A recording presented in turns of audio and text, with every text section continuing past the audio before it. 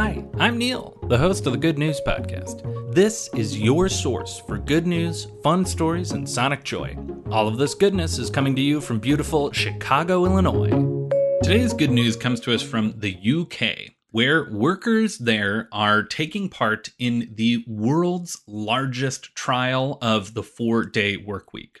For the next 6 months, 3,300 workers from 70 different companies will be working 80% of their usual week and maintaining 100% of their pay. They're promising to maintain 100% of their productivity. The program is run by a not-for-profit company, 4-Day Week Global, Autonomy, a think tank, and the 4-Day Week UK campaign.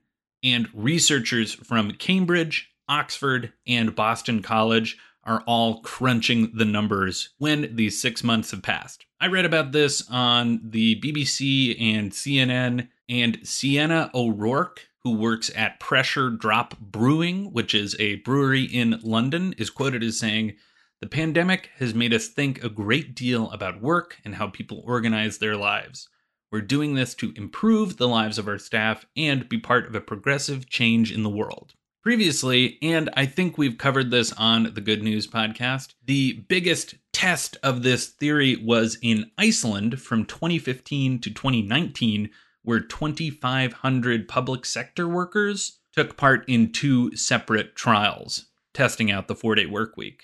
There was no drop in productivity among participants and a dramatic increase in employee well-being. Those results don't surprise me at all.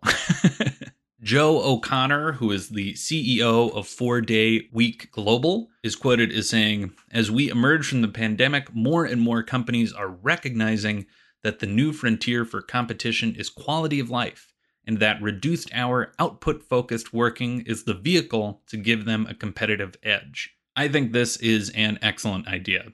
And if I were a software developer and I got to pick between a company that was offering a 4-day work week and one that had like a ping pong table at the office, I think I would go for the 4-day work week.